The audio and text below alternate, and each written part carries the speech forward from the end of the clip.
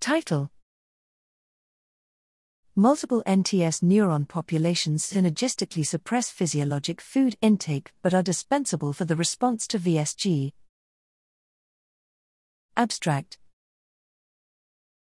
Several discrete groups of feeding-regulated neurons in the nucleus tractus solitarius, NTS, suppress food intake, including aversion-promoting neurons that express CCK, NTS-CCK cells, and distinct LEPR and CALCR-expressing neurons, LEPR and SCALCR cells, respectively, that suppress food intake without promoting aversion.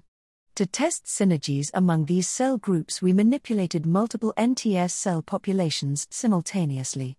We found that activating multiple sets of NTS neurons, for example, LEPR plus SCALCR, NTSLC, or NTSLC plus NTSCCK, NTSLCK, suppressed feeding more robustly than activating single populations.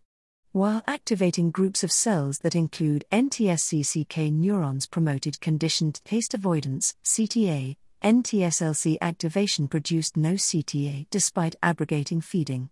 Thus, the ability to promote CTA formation represents a dominant effect, but activating multiple non-aversive populations additively suppresses food intake without provoking aversion.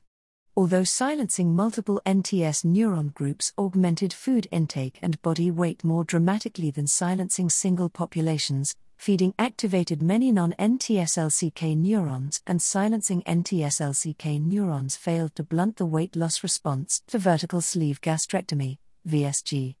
Hence, while each of these NTS neuron populations plays crucial and additive roles in the control of energy balance, as yet undefined cell types must make additional contributions to the control of feeding and the response to VSG.